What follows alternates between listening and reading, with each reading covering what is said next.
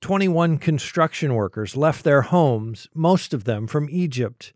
They traveled to Libya for work, many trying to earn money to send home to their families, and they never came back. These construction workers were Christians, and as a result, they were all beheaded by ISIS. Gary Lane traveled to Egypt and sat down to talk with the families of these slain believers. All of them said to me, whether it was a mother or a wife or a brother, they said, "We are honored to have our loved one martyred in that way for Jesus." What a privilege and what an honor it was for our loved one to die that way for Christ. Jesus never promised his followers an easy path. In fact, he told his disciples that the world would hate them. He sent them out as sheep among wolves. Jesus' words came true in the life of the apostles, and they're still coming true today in the lives of his followers around the world. Join host Todd Nettleton as we hear their inspiring stories and learn how we can help. Right now on the Voice of the Martyrs Radio Network. Welcome again to the Voice of the Martyrs Radio. My name is Todd Nettleton, and we have a very special privilege this week. I am on the road in Virginia Beach, Virginia at the Christian Broadcasting Network, and we're sitting down with Gary Lane. Gary's the International News Director and Senior Correspondent for CBN News. He's also the host of a weekly program, The Global Lane. He is also my former boss. He has worked at Voice of the Martyrs and helped establish some of the media things that we are still doing today. Gary, welcome to the Voice of the Martyrs Radio. Well, welcome to Virginia Beach. It is my pleasure to be here. How long have you been at CBN? When did you first start at CBN? I started at CBN back in 1984 as their first full-time Middle East correspondent. I lived in Jerusalem. I traveled quite often to Beirut and also Egypt, Jordan, other places around the Middle East, but we lived in Israel. And then shortly after that, I was reassigned to Washington, D.C., where I worked for 12 years. And then in 1996, came down here, started doing more international reporting, and then went to the Voice of the Martyrs for 3 years. And that was in 2000, 2003. I felt called back to CBN. They wanted me to come back. And, you know, I've got to say, though, Todd, the time at VOM really gave me an appreciation for the persecuted church. And not just an appreciation, but an understanding of what it's all about. And you remember the former director, he used to always tell us, look, it's you really have to get into Richard Wurmbrand's books. You've really got to come to understand that, you know, initially when I came there, it was like, this is horrible. We've got to stop the persecution. But then as you meet members of the persecuted church, right, you find out they never say that. They never say stop it. They pray, give us stronger backs to carry our crosses. They've always told me that. And then in addition to that, they always say, look, our church grows. The church grows as a result of this persecution. So it gives you a different perspective, especially as you know from meeting all the people you meet around the world. Really makes a difference. It absolutely does make a difference. So thinking back to the first story of a persecuted Christian, was that during your time in the Middle East? Was it after, more when you came back here? What story do you remember as like it kind of opened your eyes to, hey, there are persecuted Christians out here and we need to tell their stories? I would say it began in the Middle East, my time in Lebanon, meeting with Christians there that were terribly persecuted by Muslims, and especially those, I mean, sure, there was a war going on at that time, and you had Sunnis against Shia, Shia against Christians, and everybody was against everybody then. But aside from the war, I met people who had actually been persecuted for their faith, those that were in Muslim areas that had been persecuted, especially those who were evangelizing. I can't remember, way back any one in particular. I think it was a collection of stories that really put that on my heart. And with CBN, we started reporting those. Of course, I didn't have as much of an opportunity in D.C., but when people would come into D.C., we had other organizations that would bring them to us from China and others that were suffering persecution. We're talking today on Voice of the Martyrs Radio with Gary Lane. He is the International News Director for CBN News. Gary, you are telling stories of persecuted Christians, similar to what we do every week here on Voice of the Martyrs Radio. Why do American Christians need to hear those stories? Well, because we're one in the body of Christ, and when one part suffers, we all suffer. And that's biblical. And so we need to hear those stories. So the first thing we can do is pray. God will put it on our hearts when we hear them. Wow, it's not just enough to say, oh, isn't that too bad? We've got to do something about it. God wants us to put our faith in action. And I think it begins with praying and saying, Lord, I can't believe what I've just heard. What do I need to do? And then I believe the Holy Spirit convicts you and tells you what to do. And for some people, it's to pray every day for the persecuted church. And boy, they covet our prayers. They really need them. And the other thing would be some people are called maybe to write letters to Congress, the president, and say, look, you need to do something about this. You know, put pressure on these governments, which, by the way, is happening like never before under this administration, really is, Mike Pompeo and Mike Pence especially. And then the other thing is money. They need money. What happens to the widows of pastors who get killed, martyred in India or in the Middle East, in Pakistan or somewhere like that, or Egypt? They need help. Nobody is there to help them. In addition, if they're in prison and it's the breadwinner of the family, what happens to the kids and the wife? They need someone to step in and say, look, not only are we praying for you, not only are we writing letters for you, but we're helping you. Here's some money to help you buy food. Here's some money to help you start a business. Here's some money for your kids' education. So I think that's what it's really all about. What are some of the stories that you've told over the years that stuck in your heart, and that, you know, when I say persecuted Christian, who comes to your mind? You know, there are many. Because I know if I were to ask you that, you'd say, wow, can I count them all? Yeah. I mean, there have been so many. But I tell you, what really touched me was I had the privilege of traveling down to Minya province in Egypt within a month after the 21 men were beheaded on the beach in Libya by ISIS. And I met with family members down there, some of the widows. Now, I walked in there expecting to see the women grieving, you know, long faces, very sad, still in mourning. But it was just the opposite. I walked in, their faces were all aglow. Wow. And I was surprised by that, Todd. And so then I asked them, I said, well, tell me, how do you feel now? A month later, this was a short time. You've got to remember, This was only a month after it happened. I said, tell me, how do you view what happened to your husband? And all of them said to me, whether it was a mother or a wife or a brother, they said, we are honored to have our loved one martyred in that way for Jesus. What a privilege and what an honor it was for our loved one to die that way for Christ. And I went, wow, I don't know that I would say that if one of my family members had just been beheaded on a beach. I mean, these were innocent guys who just went to Libya to earn a living, to get a job, to have some money to support their families, and they get beheaded on the beach. But they stood firm in their faith, and they said that was an honor, that they didn't deny Christ. They stood firm in their faith, and they said, what a witness that is. And then I said to them, well, what about ISIS? Do you forgive them? Yes. Wow. We forgive them as the Lord, our Father in heaven, forgives us. And I went, I don't know that I would be so quick to forgive. But, you know, these are Coptic Christians, and a lot of people say, oh, you know, these Coptic Christians, you know, they're not strong. You know, a lot of evangelicals will be critical of them. But, you know, I have found over the years these ancient Christian communities, some of them, when they go through persecution like that, are the best witnesses and the best Christians around. They really are. I mean, they really taught me a lot. It's interesting to me that they got there so quickly. I mean, you and I have both interviewed people who it took years to get to that point of forgiveness. It took years to be able to say, well, no, this was really a good thing. This was really an honor for us. Do you have an explanation for how they got there within a month instead of it taking, 5 years down the road? It's interesting because some people, it's a process, isn't it? And some never get to that point. Mm-hmm. I mean, everybody thinks, oh, persecuted church, they're perfect. They've got God's anointing on them. It's like, no, some of them, never come to a place of forgiveness. I mean, they're just like you and me. But I think those that come to that place quickly, it's got to be the Holy Spirit. It's nothing that they have done. It's just God touches them and says, you need to forgive.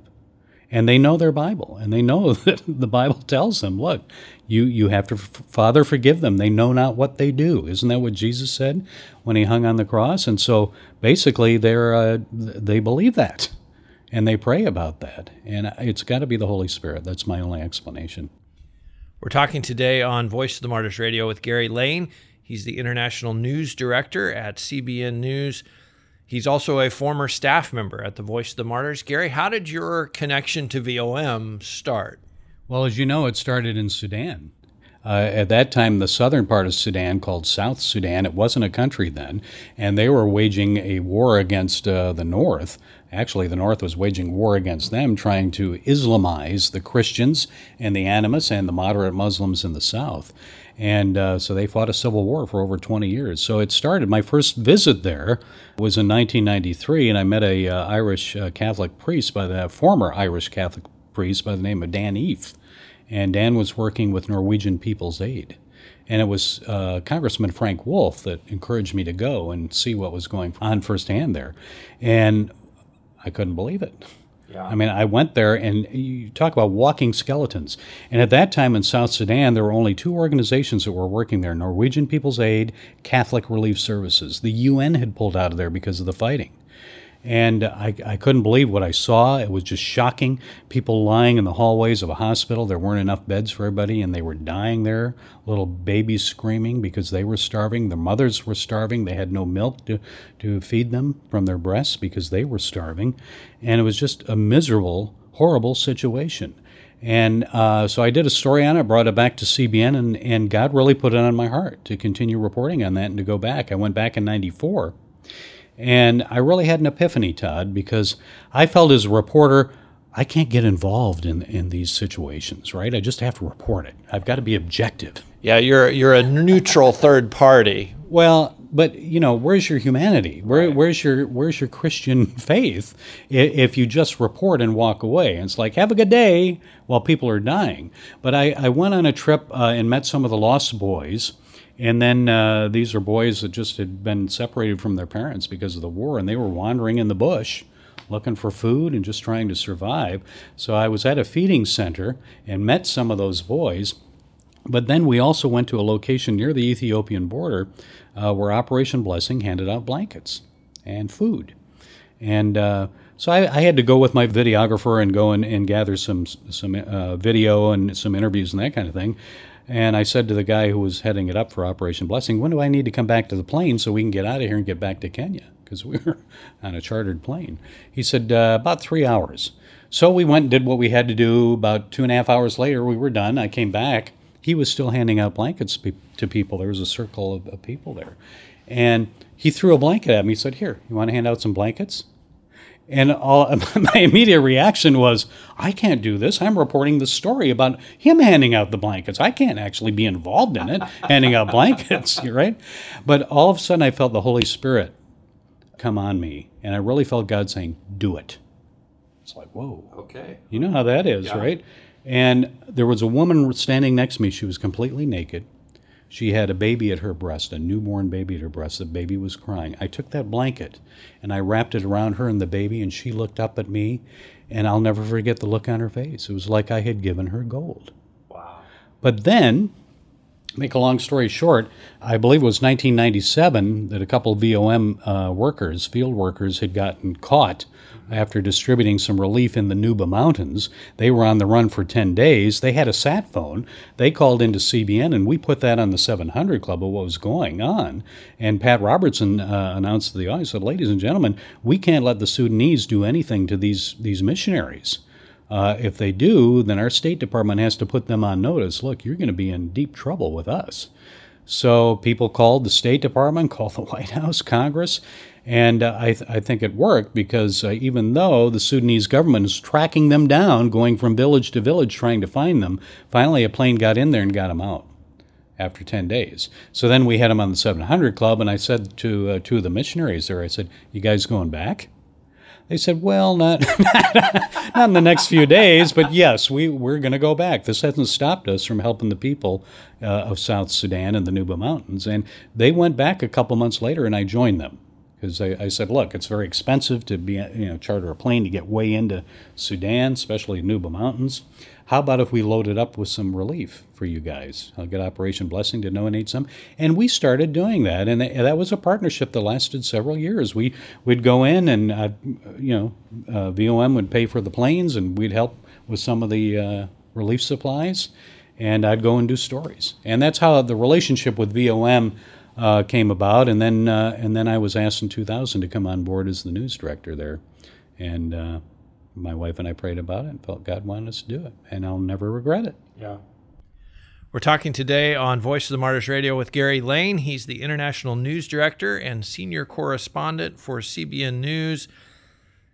Gary, you talk about Sudan, and I have been there with you, actually, on one malaria, of those. I got malaria in Sudan, one of my souvenirs from that trip. Have you ever felt, and maybe have you ever felt is the wrong way to ask it, when is the time you've most felt like you were in danger, like your safety was threatened as you tried to tell these stories? Because obviously these governments don't want these stories to get out. They want reporters like you to stay far, far away. When's the time that you felt like, we need to get out of here? Well, I've had a lot of close calls, but God has always delivered me from that. But I can tell you one that just happened a couple of years ago. I was in Syria, and we went to Kobani. And this was with Operation Blessing, but I was hoping to do some good interviews with persecuted Christians and others there. And we drove through Turkey. We entered through Turkey into Kobani, which is not far from the Turkish border. And this city had been the scene of a major battle with ISIS and other extremists, and we were there after that, but there were still some of these militants running around.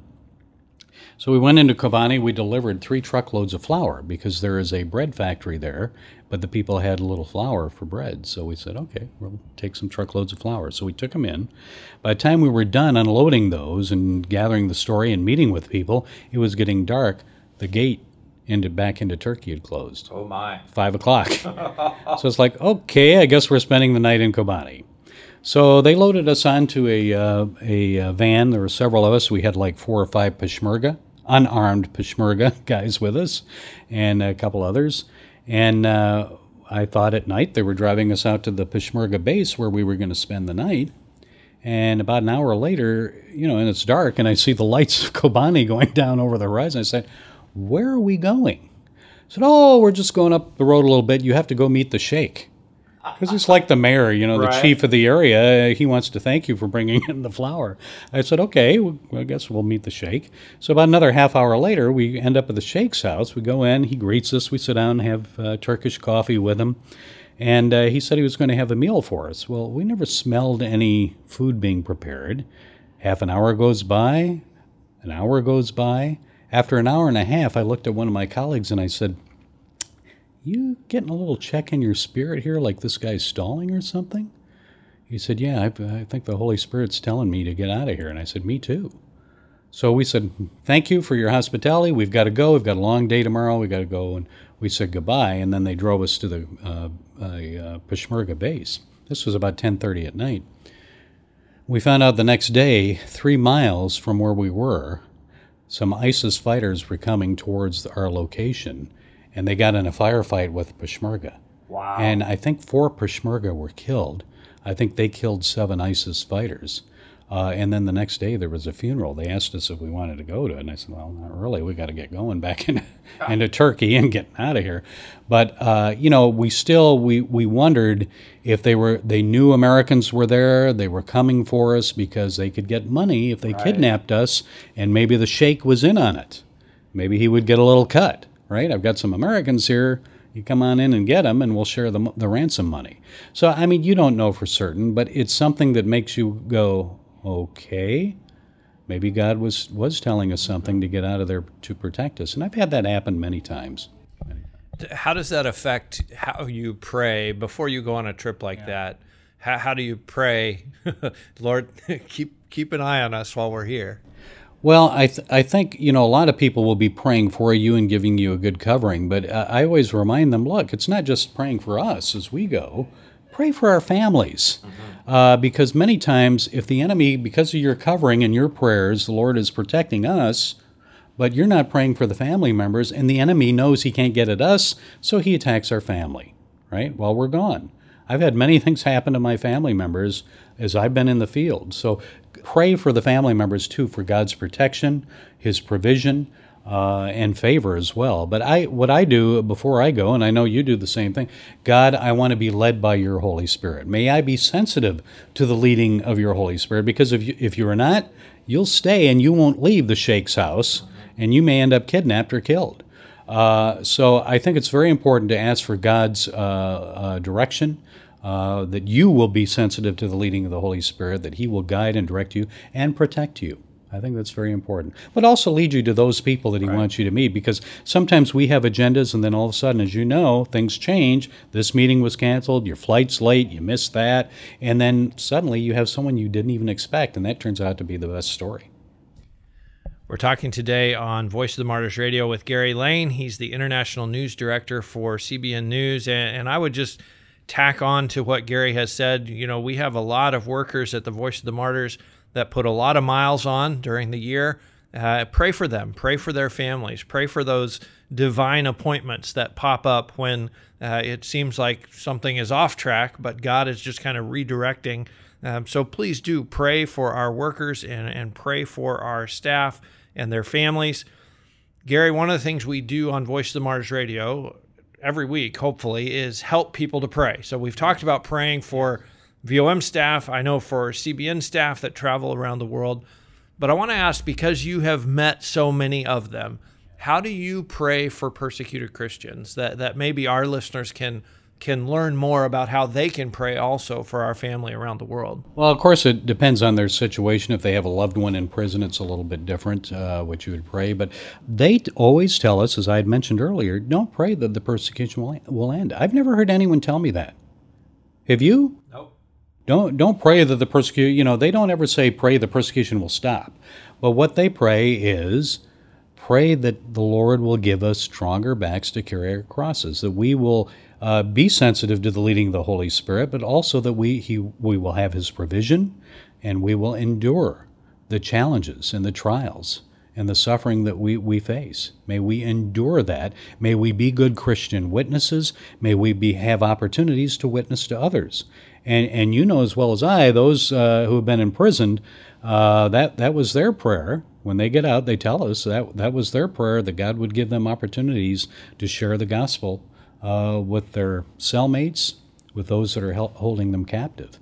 So I would say the first thing would be, let's pray that God will give them the strength to endure the trial that they're under and the suffering that they're facing. The second thing, His provision for them in all ways, that He would visit them and comfort them, that He would send other believers to come and comfort them and encourage them, and that they will be encouraged in their suffering. Also for provision, that the body of Christ around the world won't just sit in their pews on Sunday, but get up and do something, be a voice, but also dig into your pockets. They need our help financially. They need food. They need clothing for their kids. They need education. There are many things that they need, and then partnering with those organizations like the Voice of the Martyrs. They're basically doing the work. They're out there in the trenches helping them. As you said, pray for the VOM workers, but for those that are really suffering, they covet our prayers. They absolutely do, and I've had the same experience. I've never had somebody say, hey, pray that we won't be persecuted anymore. They say, pray that we'll be faithful. Pray that we'll carry the cross that we have. How many countries have you been in at this point in your life? It's hard to keep track, but I know it's probably about 120, give or take a few. Wow. 120, 122, 118, something like that. Gary, it is always a pleasure when we get to sit down. I appreciate you. You've been a friend and a mentor to me for 20 plus years now. Hard to believe. Appreciate you very much, and thank you for being with us this week on Voice of the Martyrs Radio. Thank you, Todd. I love VOM, always will, and thank you for being here at CBN this time. We are excited to be here. You've been listening to the Voice of the Martyrs Radio. As always, if you're just joining us, you can go to vomradio.net. You can hear this whole conversation with Gary Lane. We'll also give you a link to the Global Lane, the program that he produces each week and talks about international events, talks about international situations. including the persecution of Christians. And be back with us next week. We're going to have a very special guest, and you will want to be with us and not miss that conversation. Thank you for listening, and we'll see you next week right here on the Voice of the Martyrs Radio Network.